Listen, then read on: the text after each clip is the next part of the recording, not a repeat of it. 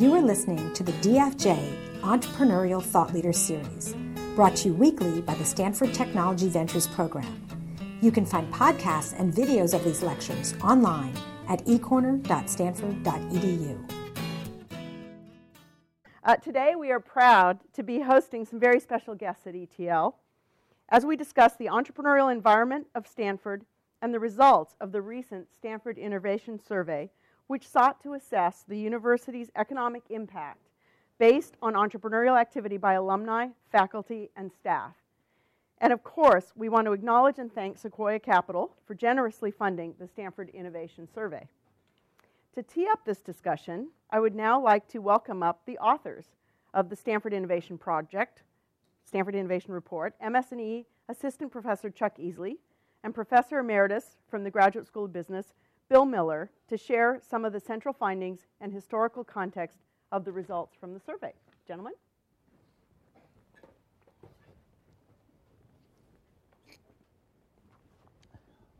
Well, Heidi, thank you very much for the introduction and getting us all started here. I just want to say one thing. You know, here at Stanford, we're talking about teaching young people to be entrepreneurs. You know, you can be an old entrepreneur. It's okay. You know, I'm an old entrepreneur. And if you miss that chance when you're young, you still have a chance when you're old. So don't forget that. But I want to put some context into this report. You know, we talk a lot about entrepreneurship, and it's very big, and you'll hear some results from Chuck that are very impressive. But Stanford is about a lot more than just entrepreneurship. I just want to put that context. We have a lot of interest in the arts and in the humanities and so forth, and our students explore this.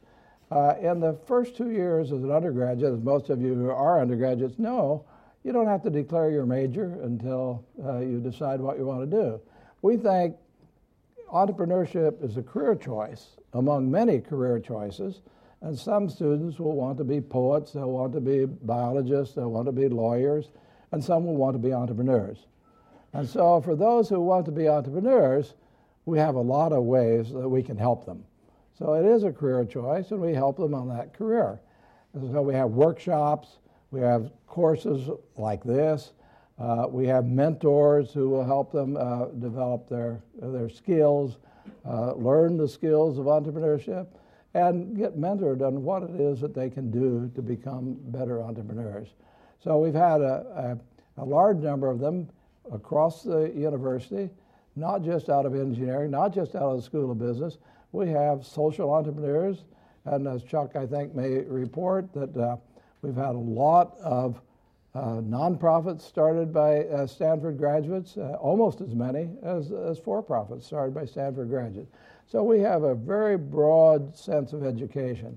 And that was always very important to me because my father was a farmer, but my mother was a classics professor. So I had to learn a lot of classics. And I felt that breadth was very important to me when I began to think about things like starting companies. I started a little bit later in life than many of you, but that breadth of knowledge was very important. So getting that breadth, we think, is quite critical. So now we're going to hear from Chuck. Here's Chuck, who's going to talk about more of the details of the report. Great. Thank you, Bill.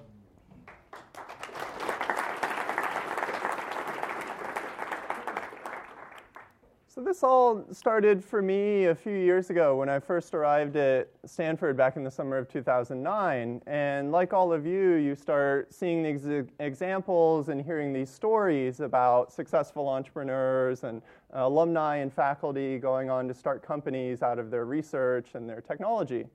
And so I began to wonder, what's the overall impact of all of this? If we were to sum together the aggregate of all of this entrepreneurial activity that Stanford is producing through students, through alumni who have passed through Stanford and been exposed to the entrepreneurial environment or been exposed to some new technology, through faculty, what would the aggregate results of that be? And so I set out to do a survey of all Stanford alumni, faculty, and staff. And so this was a large undertaking, obviously. We sent the survey out to 143,000 Stanford alumni. So this covers across the schools, across graduation years, So we got responses from alumni going back from the 1930s up through graduates from 2010. And so we got back, out of these 143,000, we got back 27,000 responses. So this is both from entrepreneurs and from non-entrepreneurs. And so if you use that data, which took a lot of time to crunch the numbers and add all of this up, you wind up with 39,900 still surviving companies have been created over the decades by Stanford alumni and faculty, which have created 5.4 million new jobs and annual worldwide revenues of $2.7 trillion. So Stanford on the whole is having a large impact on the economy both locally and globally. And Stanford is on the whole importing founders into the state of California. So just under 35% of the newly admitted students at Stanford are from California, but 45% of the alumni founders wind up founding their companies in California. So I just want to highlight two other quick results, and then there's a lot more in the report, which you can download from the website, but two other interesting results just to kind of pique your interest. One is, as students, you may be looking out at the various programs and business plan competitions and courses and wondering, should I get involved in these? Should I work on my startup on the side? What should I do?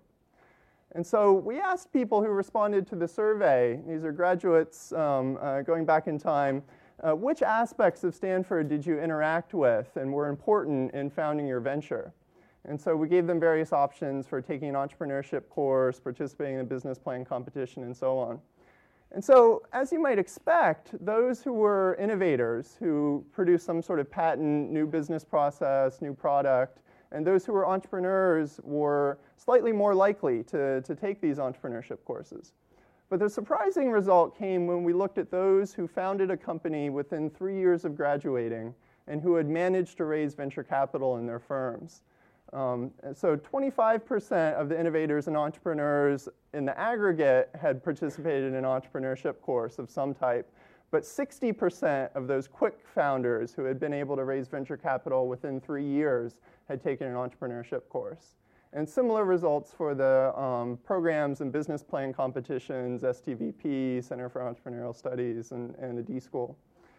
The other interesting result comes around, we asked the founders if they had changed their business model. So we asked them, is the business that you're running now very similar to the business model, the vision that you had in the beginning? And we gave them several categories. Did the target customers change?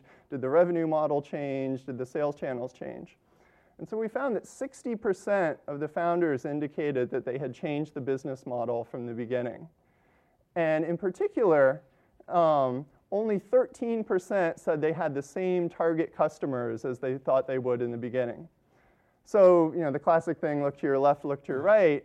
If you look to your left, then probably if you're all founders, the person to your left is going to wind up changing their target customer from what they think it would be. And if there are 200 people in the room, then perhaps only 26 of you are going to wind up choosing the right initial target customer in the beginning. So we also looked at the performance implications of this, and I'll tell you just briefly a couple of interesting results. So when you look on the whole, those who had changed their business model have slightly lower performance than those who stayed with their initial vision. The differences aren't large, but median revenues of $150,000 compared to $200,000. So, but when you look in particular at the software and internet firms, those who had changed their business model in some way wind up having higher revenues than those who did not. So about 500,000 median revenues compared to 200,000. So I think that this shows that, one, it's perhaps more about the insights into the correct business model that you get than about a particular number of times or whether you've changed the business model or not. And the second thing is that there may be some industry differences where, particularly for software and internet firms where uncertainty is higher, then there may be more benefit from these changes. So those are the quick findings that I wanted to leave you with. These are some of the early results. There's a lot more in the report that's available for download, and a lot more that we'll be looking at as the research group continues with this going forward. So I'll go ahead and turn it back over to Heidi. Thank you very much.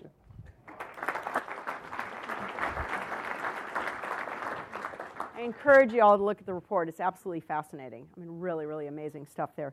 So I think what we're going to try to do now is put a personal face on the idea of Stanford and entrepreneurship and entrepreneurial alumni. And if I can ask our alumni guests to come up and join me here. And I think what we're going to do is we're going to try to take a while to run through some questions that I get to ask first because I'm up here and you're not, and then you guys can chime in with some questions before we run out of time at 5:30. So what I thought we'd first do is I'd like each of you to introduce yourselves. So my name's Kit Rogers, and I am a graduate class of 1996 in product design.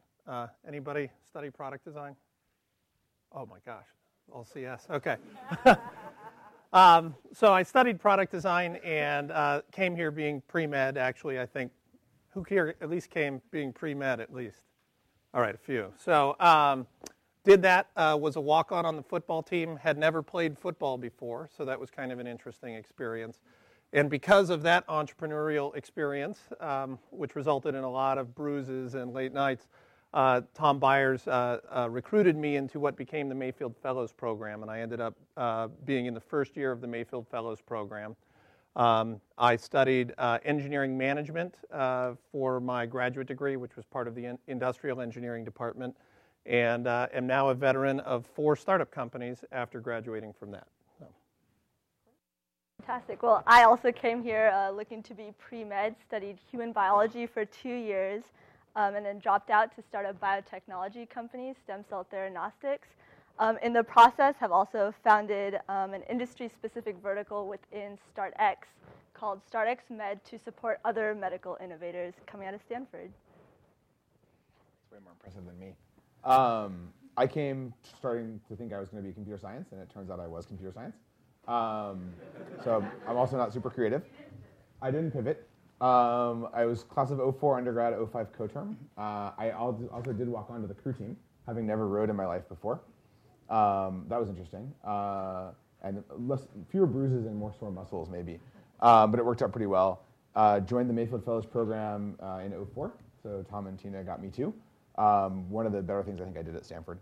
And then actually stayed with my Mayfield internship full-time after school for a while at Fortify. Went to Microsoft for a couple of years and then started a company with another Stanford CS grad and Mayfield fellow, Clara. And we now run that company, and with the generous help of Roloff's bank account. I'm Roloff Botha. I'm originally from South Africa. I came to Stanford in 1998 to go to the business school and was attracted to come to Silicon Valley because of the promise of entrepreneurship. Living very far away from here, it seemed an incredible place of innovation and sort of a willingness to experiment and take on the world. Before graduating in 2000, I actually didn't drop out, but I joined a little company at the time called PayPal, which was down the street on University Avenue, actually in the same office that Google had on University Ave.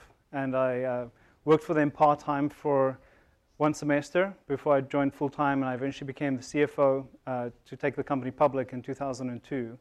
And after that, I joined Sequoia Capital, where I've been since the beginning of 2003. Invested in a couple of companies that include, YouTube, Square, Evernote, a couple of companies like that. When I checked earlier today, half the companies that I'm involved with have Stanford founders. And I've spent a lot of time coming back to Stanford University and certainly have lived firsthand a lot of the observations from the report in terms of this part of positive feedback cycle and loop between industry, faculty, and students. And I certainly attended this class just over 10 years ago myself. Great, thank you. And I do want to state for the record that I also was a Stanford undergrad, class of 80. I got my degree in creative writing. And then I went out into the workforce and I discovered that creative writing degrees were not super highly valued. But Tandem Computers was just getting off the ground and they needed someone to write their company newspaper. And I only bring this up because I want all of you who are getting English degrees or writing degrees to understand that it really does have value when you get out there in the real world and have to communicate. And when people say to me, what's been one of your most valuable skills from Stanford, I got to tell you, writing and communicating, has been tremendously valuable to me. So I did come back and get an MBA and started a company right out of business school with my brother, who was a computer science guy, although from Cal, but that's okay. Somebody has to hire them. No, God. Shouldn't say that. I know, I'll get in trouble. So moving right along.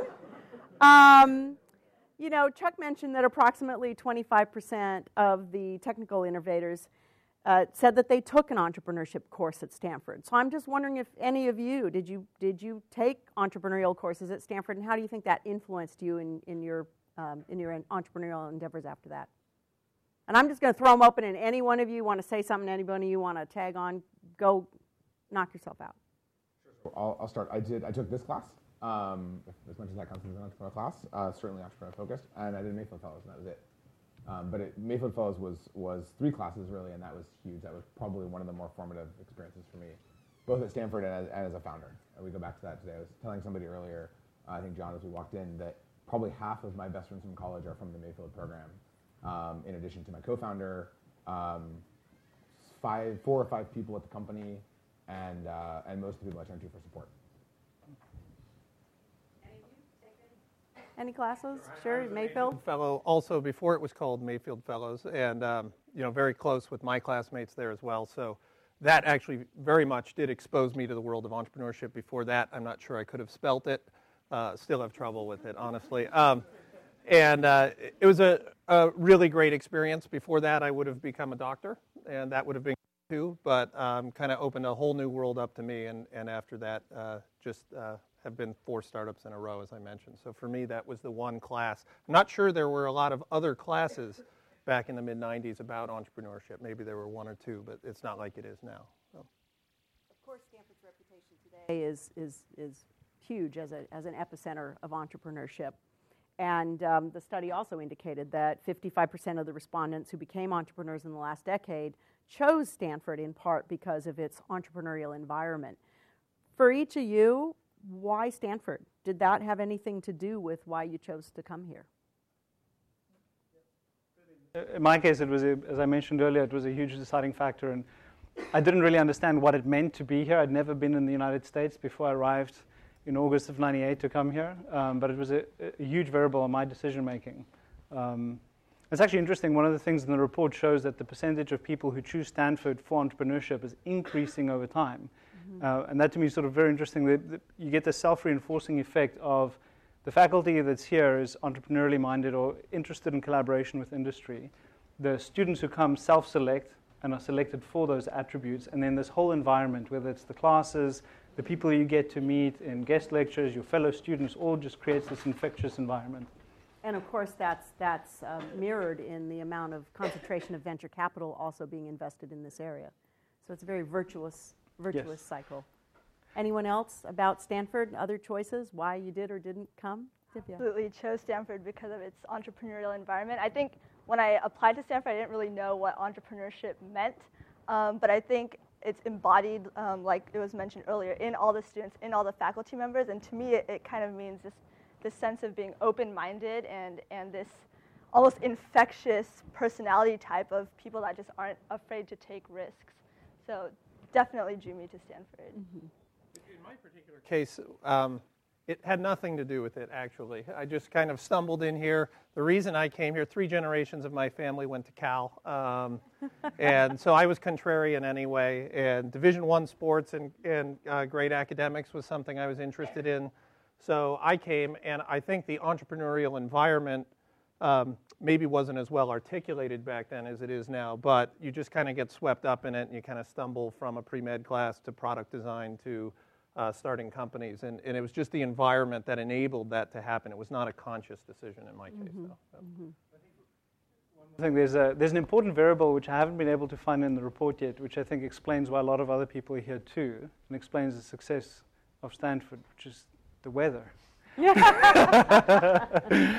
the funny thing was, I chose Stanford over MIT, and I was computer science, and I wanted to do that, and it was the 2 options, and I kind of overgeneralized probably, but thought of MIT as a research institution and Stanford as a business institution, because it was the dot-com bubble when I was making my decision, and there's all these, kind of guys and gals at Stanford that are in, the front page of every magazine and paper, launching these giant companies that are worth, billions of dollars overnight, and they're being really successful in building this really cool technology that was kind of the cutting edge. And MIT was always in the paper for Media Lab and like crazy stuff that wasn't going to see the light of day for a while, but was going to be very fundamental. I went and visited both. The funny thing was MIT had much better weather during Advent weekend. Great day in Boston, and it was terrible and rainy here the whole Advent weekend. But I came anyways, specifically because of the business. And I think the thing that to me it wasn't, I didn't call it entrepreneurship or understand it was at the time, but it was very much about the kind of generalist attitude of people at Stanford that was, I'm going to go do lots of different things. There were a ton of people who did really crazy academics and played sports, which I thought was really interesting. There were a ton of people who did a bunch of research and seemed to actually be having a really good time, in addition to working really hard. And so to me, it was actually the fact that people did a lot of mixed discipline stuff. I was really jealous that the D school started the year I left and not the beginning of it, because I thought that was one of the kind of best examples of interdisciplinary studies that we've done in a real kind of life way. Come back and touch on the interdisciplinary stuff in a little bit as well, because I do think that's an important part of Stanford and the Stanford experience. So going back to entrepreneurship and entrepreneurial studying specifically and entrepreneurs, when I was here as a business school student in the 80s, and my brother, actually he hired me. I will state that for the record, because he'll probably watch, or someone will tell him to watch this, and I'll get in trouble. So he hired me. In spite of my MBA from Stanford, which he felt had no value in terms of what we were doing. But then my first act was to talk him into letting me co-found it as the CEO. So I'll just let you be the judge of the value of that degree. But anyway, back then, I remember specifically a classmate of mine saying to me, I cannot believe you just spent all this time and money to get a Stanford MBA, and you're going to throw it away by going to a startup and working with your brother for no money. And I remember at the time it was very unusual. I think one of the interesting things about being on campus today is when you walk into a classroom and you say, who wants to be an entrepreneur? Everyone wants to be an entrepreneur. And I know in my time as an educator here, sometimes people are just dying to be entrepreneurs, but they will admit that they don't really know what they want to do. They're just so excited about being an entrepreneur, they want to be an entrepreneur. The point of this is, so we have a lot of entrepreneurship education, but probably everybody's not going to start their own companies. So what advice do you have for students in terms of what is the value of entrepreneurship education, whether or not you're going to be an entrepreneur, and how should you go about navigating what you think you ought to be doing? Rolf? A first stab at that, because it's something we've thought about a lot at Sequoia. It's just the number of people. Entrepreneurship is not synonymous with being a founder. And there's a pioneering spirit and entrepreneurship spirit that pervades Stanford. And I think a lot of the people who have that entrepreneurial drive go be employee number 5 or 50 at a great company and live out that entrepreneurship spirit, that willingness to take on challenges, to question the conventional wisdom, and don't confuse that with necessarily starting your own company. Because if you don't have that right idea, then you shouldn't start it. If you're asking people for permission whether or not you should start a company, then you don't have the right idea yet. So be patient and join another company first. And to me, at least, if you look at the people that have spun out of PayPal over the years, many of them have subsequently become founders, but they weren't founders of PayPal. So the LinkedIn founders, the Yelp founders, the YouTube founders, they were all, Yammer founders, they were all at PayPal, but none of them were the founders of PayPal. But they learned a lot, they clearly had entrepreneurial spirit, and they took that to subsequently start companies. As any of you, as you look to also hire and bring people onto your teams, do you think about entrepreneurial education, or how do you look for that entrepreneurial spirit? We definitely look for it, and I can't honestly say that I think we're very good at judging it. We talk about it, we think about it, but it's not like we have a secret question that we ask. But I mean, I think to Olaf's point, you don't have to be a founder to be an entrepreneur. And most of our company, all of our company at this point, about 100 people are entrepreneurs in the risk that they take and in the way that they, I forget, Tom and Tina, please don't come up and hit me with a ruler, but I forget the definition of entrepreneurship from Mayfield, but it has something to do with basically doing extraordinary things with incredibly constrained resources. And we think about startups, everybody in a startup has to do that for you to be successful. I think the most interesting question that I've heard people ask that I've kind of stolen has been, why are you doing this? Like, if you could kind of fast forward, because a lot of people I've seen get into entrepreneurship because they see the big rewards, and they see, Kevin Systrom from Instagram, right? Like, that's a great story, right? And Kevin was a couple years out of Stanford and got acquired for this big thing, and people are like, I want to go start a company because I want to be like that. And the most interesting question I've heard, and some of our early employees asked Clara and I this, I thought it was really cool. Why are you guys doing this? Like, what if you sold the company tomorrow? What would you do? And the answer for both of us was start another company, right? Or keep doing this thing and kind of, we'd take a week off and go have a nice vacation and then work harder. And it wasn't about, oh, that'd be great, we'd be done, we're successful. It was kind of like, we're doing it because this is fun. If you didn't sell it, do you care? I mean, yes. But it's really about being building something cool. No, exactly. No, we care, but it's about building something cool. Yeah. In my current company, I've been there for nine and a half years, and we were acquired last year, and all of us are still at the company.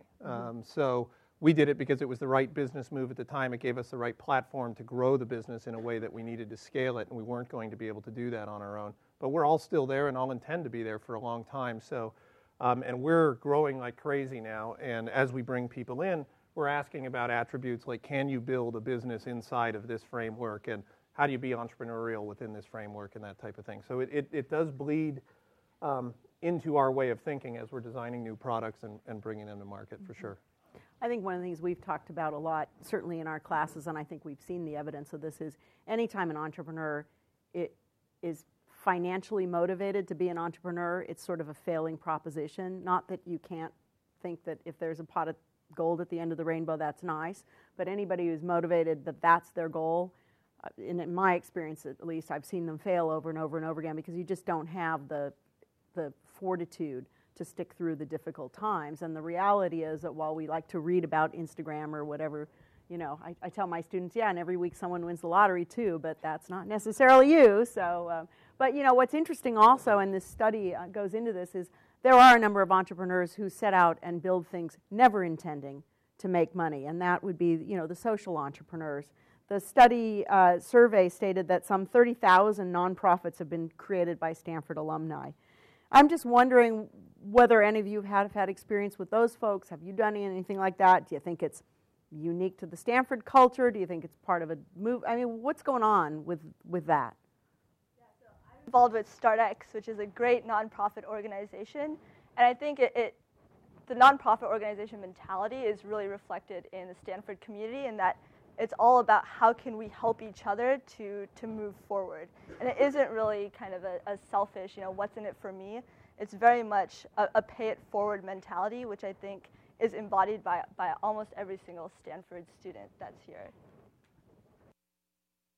Are any of you involved either at the board level or otherwise with some of these nonprofits? I have a couple of nonprofits in the area and have several friends who have started socially oriented companies and end up giving a lot of my money to those types of endeavors, and drive an electric car and all that stuff. So when you're in this area, you kind of do it, I think, and it just becomes a part of your ethos. And when you are successful, you want to give back and do some things that are going to change the world in that way. I'm not sure. 30,000 is a staggering number. I mean, that's really, really impressive. And I guess I'm not surprised. Yeah. I know that I tell, I coach a lot of particularly women in terms of learning entrepreneurship, learning corporate governance, and one of the things that I encourage them to do is get involved with social entrepreneurship, get involved with that, particularly at the board level of a lot of these things, to go in and roll up their sleeves and do something, because you really learn a lot as well about interpersonal dynamics and all of the attributes of a startup, I think, and even more so because certain avenues are, in a way, certain avenues are not available to you in terms of traditional financing and all of that. But in other ways, I think certain avenues are open to you in ways that are very different. And I think it's been a really great experience. I know it has been for me. Yeah, I think this region is a lot more accommodating for those types of startups than maybe some other places on the planet. So, we're in a good place for all kinds of startups, I think. So talking about this region, should Stanford do more for this region? Is there something Stanford should do as a member of the greater community here that it's currently not doing? Any ideas? I'll start first, and I don't know if this might be a controversial answer or not. I'm actually a really firm believer in kind of focus and dedication to a single mission. And so I would actually argue that no, Stanford is doing exactly what it should do, and it should focus entirely on building great people around it, and not mix the rest of the kind of, whether it's nonprofit work or community service work. Like, let the people who are really good at that do that work. And Stanford is really good at educating really bright students. So I'd say no, it's actually really doubled down on that mission. Good point. I would like them to allow dogs back at the dish, but other than that, they're doing a good job. And maybe take out a couple of the stop signs. Yeah, and more parking. Yes. Okay, we're done though. That's it. That's it. Interesting question. I mean, has Stanford benefited more from the businesses that have been started in the area, or is it the other way around? I mean, it's a pretty synergistic situation, obviously, and difficult to be replicated anywhere else, I think. It's an interesting question. What more could Stanford do? I mean, one of the things Stanford does a great job of, for example, is allowing professors to break away from their professorship. They discover a cool technology and then go start a company and then come back. And so that facilitating that kind of a thing is really, really cool. And I'm not sure if that's done other places or not, but I know a couple of examples here where that's been done. I think the other thing Stanford does, and certainly I and Ravi, and there's a number of us who are like this, is Stanford welcomes people from the technical and entrepreneurial community to come back and play a role in the education here. And I know whether it's at a more formal level like we do, where we actually teach a whole quarter of a course, or whether it's coming and doing BBLs or whatever it is, I think Stanford has been very open and welcoming. And I certainly always encourage alumni to come back. And frankly, I think because it's very energizing both for the alumni and the students, but I think it's something that I hope Stanford will continue to do, is encourage people to come on board here. So I certainly know I've traveled around, and being from Silicon Valley, I've been to Silicon Valley, Silicon Alley, Silicon Fjord, Silicon Prairie, and certainly also Stanford has a number of relationships with important other educational institutions around the world, where they're really trying to learn the best practices, not only of our entrepreneurial education, but of the ecosystem that makes it work, the Stanford ecosystem. And I think it's one of the things that's very hard to capture. What do you all think about, broader than just Stanford, but the ecosystem in which Stanford plays a role here? And if you would give advice to anywhere else, are there things that can be duplicated? Are there things that can be not duplicated? If you were sitting in Silicon Fjord, what would you do to bring what Stanford has to those places? I've certainly thought about this a lot, and I get asked this question when I go back to South Africa, when people look at the success that we've had here.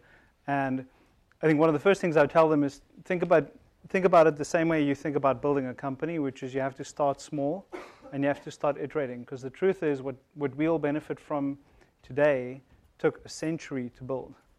If you go back, and a lot of this is captured in the report, one of the first companies in around this area was Federal Telegraph.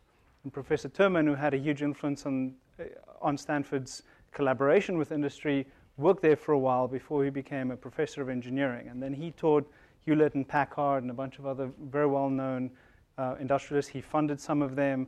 Those companies then spawned successive companies. And then you have this whole phenomenon in economics called clustering that's taken place in the Bay Area, where you have not only the research institution, Stanford, giving rise to these wonderful innovations that can help spawn companies, but you have a whole ecosystem of the sort of people who go work there, not just the Stanford professor or student who starts something, but all the other people that can make it happen, whether it's financing or landlords that understand how to work with startups or lawyers who understand to work with startups. And you get a whole ecosystem developing, and you can't transplant that. It's the same reason you can't just transplant fashion from Milan and plonk it down somewhere else in the world. Or diamond cutting in Belgium, or whatever the case is. And so if you want to replicate what is here, you have to very patiently start to build, and you need to create the right foundations, including things like protection of intellectual property, very clean and efficient bankruptcy system. And these are all things that are taken for granted when you live in a place like this. And they're all necessary institutions for you to encourage the formation of new ventures. So I think it can be done. A long time ago, Fleet Street in London or Savile Row were the top of the industries in print and fashion or suit making, and those have gone by the wayside as other people have innovated. So it can be done, but you've got to be patient, and you really have to make sure you get all the pieces necessary. I mean, there's a sense here that you can fail, and that's okay also, and that is not shared in other parts of the planet. personal bankruptcy, your company fails. I mean, in a lot of other cultures, it's difficult to get back up from that and even get a decent job at a big company after that. Whereas here, I mean, we may have a huge number of successful startups. We also have a huge number of failures, probably more than most places. So, yeah, not you guys at Sequoia, but that's right. Yeah. But I think that's part of it as well. So there's an attitude about starting companies and maybe succeeding and maybe missing. I think the thing that I wondered about is, can you replicate that? Because there was something very unique about the West, you know, in the late 19th century, about being a pioneer. It was a new place. You know, it was a very non-denominational, you know, equal access, and it really was a meritocracy. I mean, I'm sure it wasn't perfect meritocracy, but where in the world could you have found a better meritocracy? And you look around the world and, you know, can you replicate that somewhere else? So, you know, there's a former Stanford professor, Paul Romer, who's been on an endeavor to build charter cities. I don't know how many of you are familiar with his plans for this. And that, to me, in a way, is actually one of the most interesting ideas of replicating what Silicon Valley has, because it gives you an opportunity to take a piece of land and really start with a clean slate. And maybe that gives you the opportunity to engender that kind of culture. But I think many parts of the world, failure is such a burden on the individual that they wouldn't risk building a company. I wonder, I mean, I certainly know there's been successes of, if you will, colonizing entrepreneurship. And I certainly know of a number of success stories in the 90s and 2000s of students coming here and seeing something like an eBay take off and say, we're going to go be the eBay of name your country, go there and do it, and have tremendous successes. In fact, I'm curious, the study, if the company was founded outside the U.S. but by a Stanford student, did you capture that? Okay. And what percent of the total revenue, I know it's not fair to really ask this, but I presume there's actually a significant amount of activity outside the U.S. by Stanford students. We could calculate that. We do look into the effect of immigrants coming in. Right. The number of immigrants getting into Stanford has been increasing over the decades, and then the percentage, about 15% wind up staying in the Bay Area. But you're right, I don't have the number off the top of my head, but we could go back and calculate. I mean, it's an interesting question is, anecdotally, I at least know of a number of students who understood that coming here, learning the best practices and seeing what was generating escape velocity out in the marketplace, going back and doing it back in their own home territory, created some generous future donors for the university, I hope, right? You know, created some great companies out That's there. right. So, an interesting thing. Some of the big new Chinese companies would be in the survey, and they were started by Stanford graduates. Right. That'd be really interesting to know. Just another little context about the size. I didn't mention it earlier, but the 2.7 trillion that Bob, 2.7 trillion is half the GDP of China. Wow. Now, revenues and GDP aren't the same thing, but it gives you a context of how big that really is. Yeah, it's a big. It would be the 10th 10th largest largest economy in the world if it were. That's right. Stanford, the country of Stanford. There's a thought for you. It's fascinating. I mean, it's huge. It's huge. Yeah. So back to multidisciplinary. I want to touch on that before we go on. For me, as a creative writing major, my multidisciplinary endeavor undergrad was I took CS 106, and I passed. And I used punch cards, but maybe I shouldn't say that. Last class to use punch cards, so I probably shouldn't say that. But anyway, we talked about a little bit interdisciplinary and going and doing something different from your core area of focus. Love to hear from each of you or any of you. What was what do you remember as your best interdisciplinary experience? Start. So I think the Stanford School of Medicine does a fantastic job of this. It's literally mixing like surgery with computer science, with mechanical engineering. I worked at the Stem Cell Institute for 2 years doing research.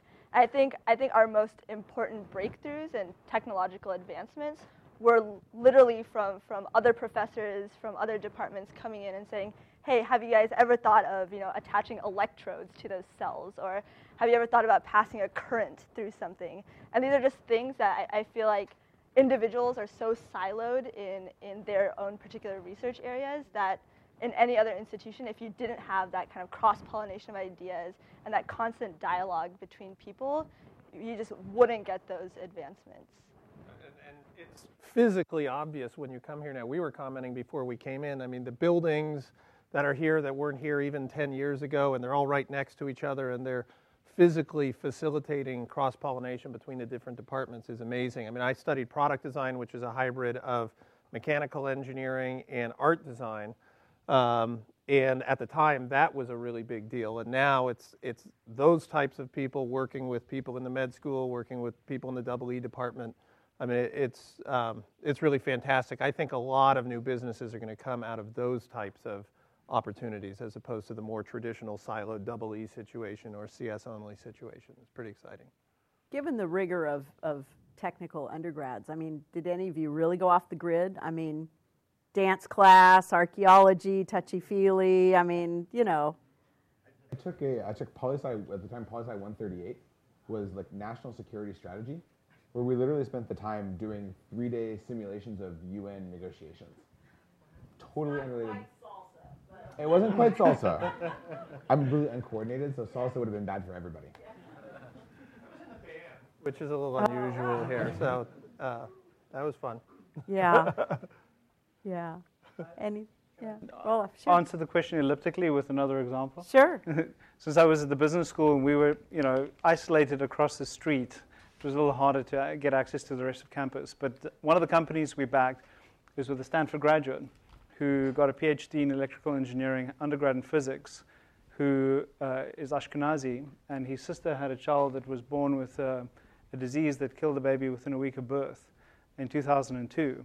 And he came back to Stanford as an associate professor, and he spent over a year reading all the biology and genomics books that he could, access to faculty, and he used that cross-pollination of his EE training to solve problems in biology that the biologists and geneticists didn't have the insight for.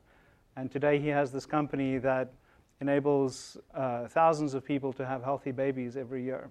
Wow. And that to me is a fantastic example of cross-pollinating disciplines to come up with breakthrough innovation. Mm-hmm.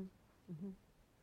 I have to say from teaching here, one of the things I love about the course that I teach, and I know this is true of many other places, is that we'll have freshmen with CS grad students with Sloan Fellows all in the same room talking about things. I really feel, it's interesting because when the freshmen come into the class, there's a natural inclination to look at the guy next to you who's twice your age and think, oh my God, I'm at a super disadvantage here because this person has more experience. And then it turns out that the dialogue is really amazing. And so I feel like there's also that opportunity to sort of cross-pollinate people from literally, different generations at Stanford to be able to do things that are really interesting. I think it's one of the great things we have going for us here. So, so last question from me, and then I'd love to open it up to the audience. There's been a great debate today about whether the whole higher education system is even relevant, appropriate, state-of-the-art. Stanford is, of course, leading the way with a tremendous amount of online education. Certainly a former key PayPal executive who might remain nameless has been talking about the fact that, higher education might be obsolete and, maybe you should all just save your money and not stay in school.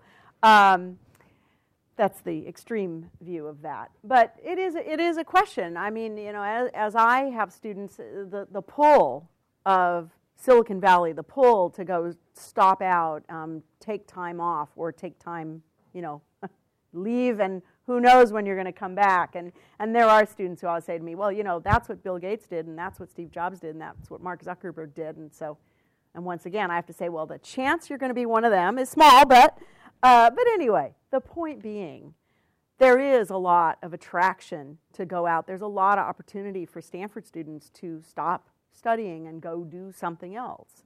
How do you feel about that? What would you counsel someone who's a student here? Stay in school, do that?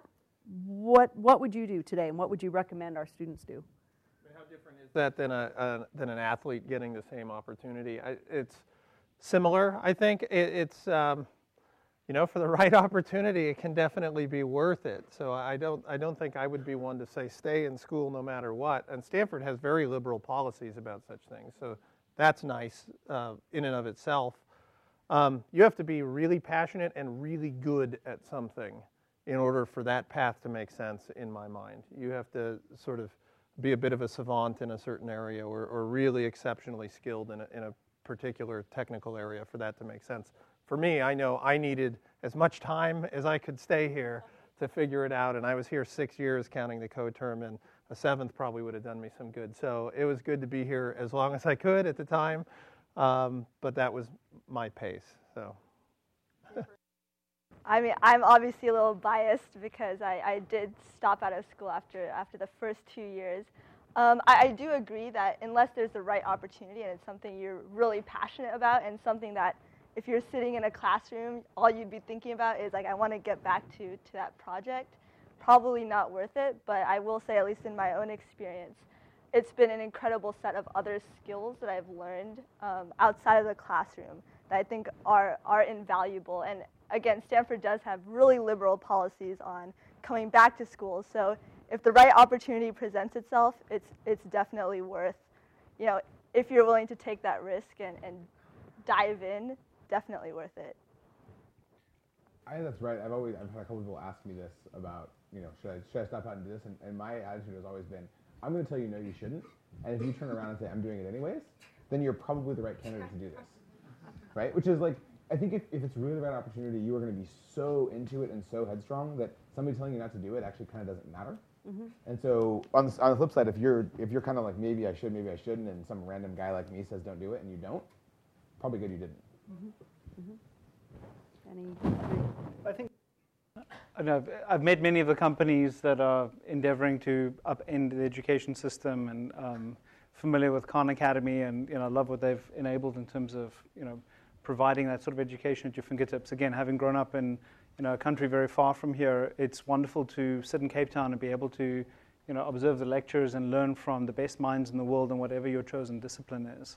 And I'm sure there's some changes that should be made at the margin with your standard curriculum and course of education, because if you go back to the Renaissance, the teaching was essentially the same with literally if you see pictures of what lectures look like 400 years ago, 300 years ago, they haven't really changed. Clearly there's an opportunity to incorporate technology to make it different, but I'd argue the biggest opportunity is post leaving a university. It's the continuing education where I think is probably the biggest opportunity, because so many people stop learning when they're 22 or 23 and they graduate. And that, that's terrible when you think about your whole lifetime and people just get stunted. And I certainly got a lot of satisfaction out of taking one of the computer science classes that were offered through Stanford last year, the machine learning class. I had a blast taking the course, and programming again. It was fun to be able to test your limits, and I wonder whether that's the real opportunity long term.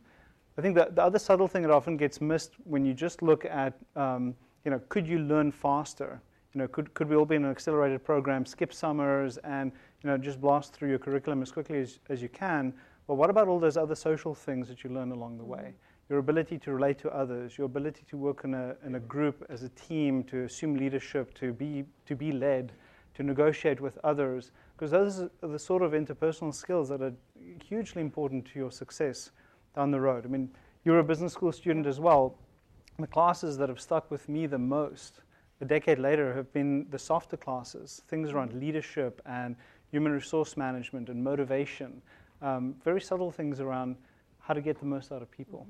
I think to follow on that, I think entrepreneurship is a team sport for the most part. And if you look at the founding teams, the particularly successful ones, very often they met at Stanford or met at their places of education.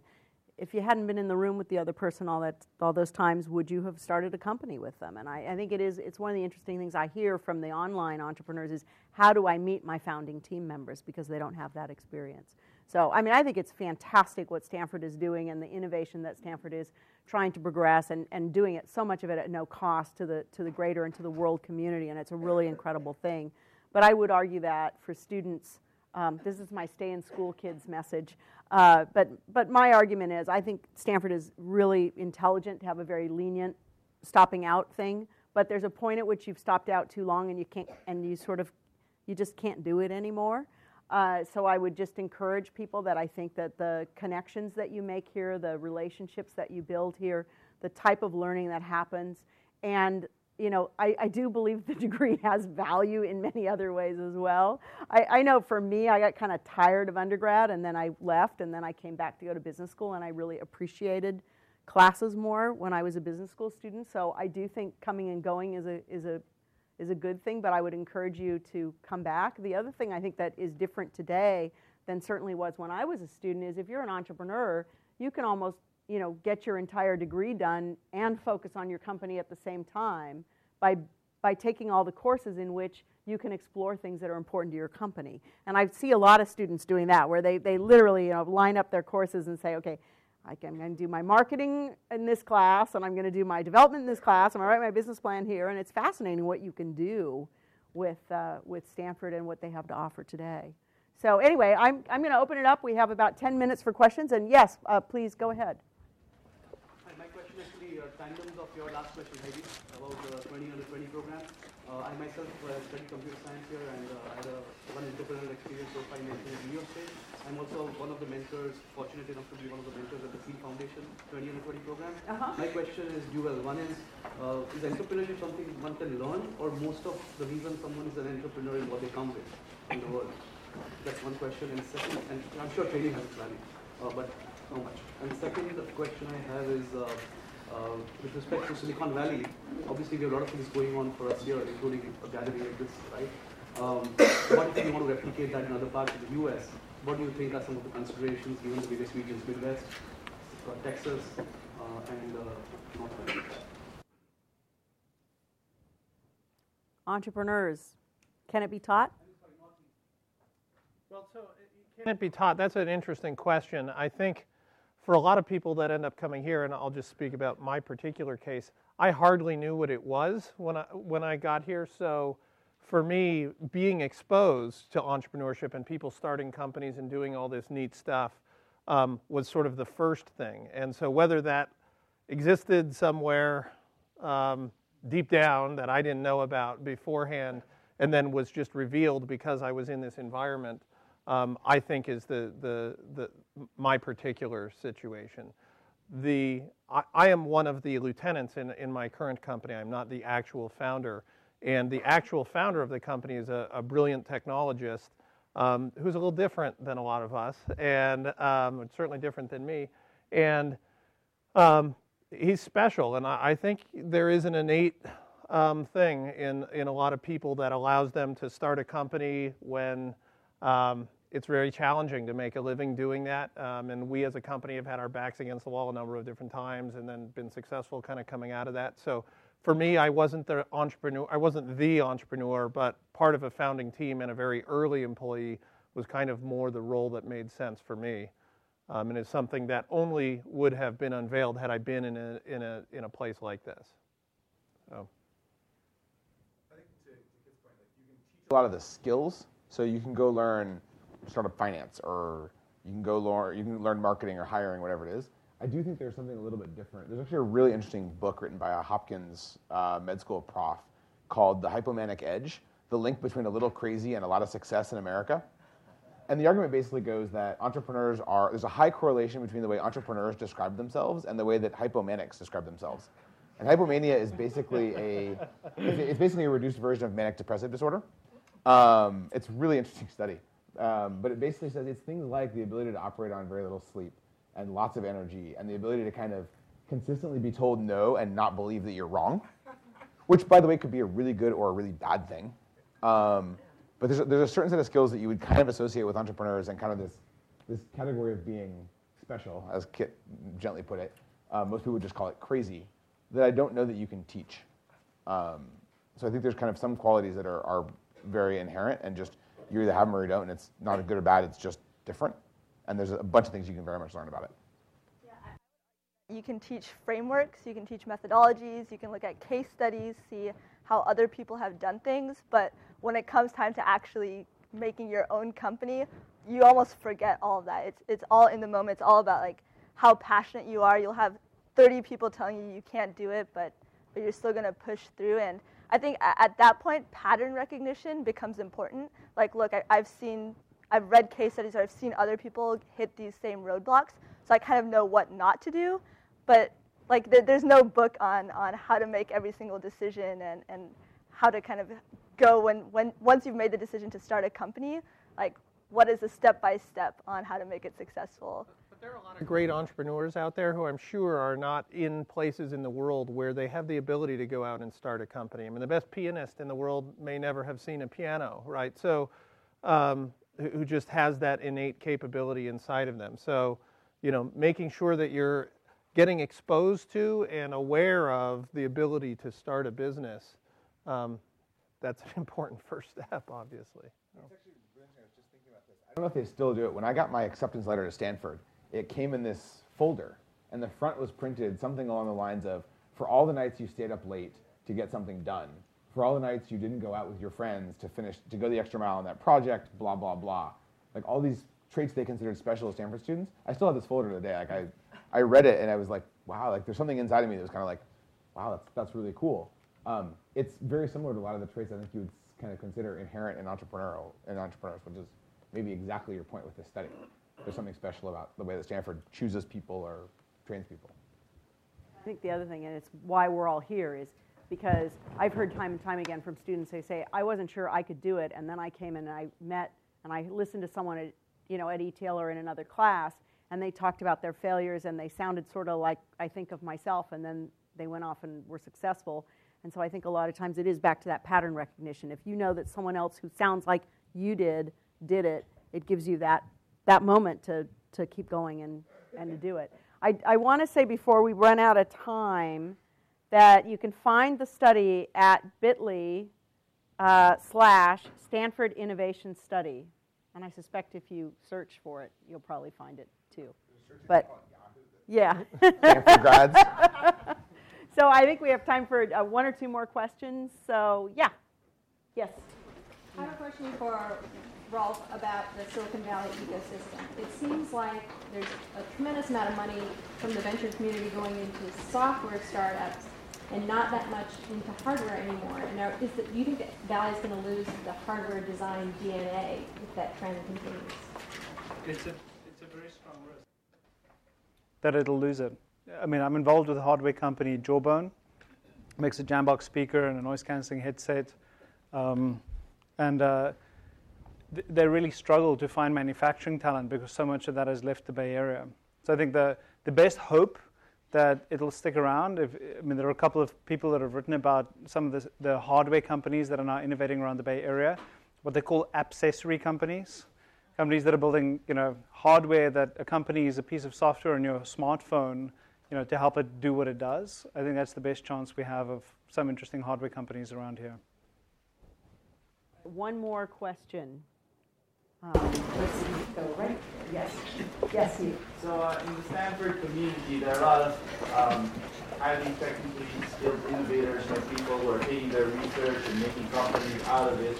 But then there are other people in other places in the world that might not even have a college degree that are starting up businesses. Maybe they'll start a small business, clothing line, bike shop, things like that. So I guess, how do you find the balance between those two extremes? If you have a product in mind, how far do you try to innovate it in your head and try to be creative about it before you say, oh, I can make a company out of it?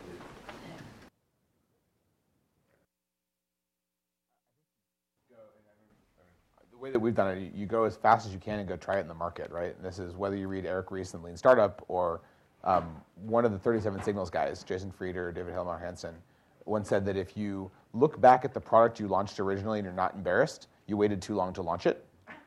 Right? The market's always right. So I think you go and you try to, innovating in your head is kind of easy and fun in a way, but it doesn't really tell you the truth. It just tells you what you think. So you go do it. And you're right, that's the interesting question about training. There's a lot of people who are entrepreneurs who have no formal training in it whatsoever. I think it can make it easier or better for you. Stanford and Silicon Valley certainly hasn't cornered the market on entrepreneurship. I mean, it's alive and well all over the world. Our society and our cultures were based on it. And I mean, I think we shouldn't, as well as Stanford has done, let's not lose sight of the fact that competitiveness is global at this point, and there's lots of really exciting things going on. Lots of other places by people who have that same attitude about striking out. So we are unfortunately out of time. I want to thank our guests. Thank you for coming back to the farm.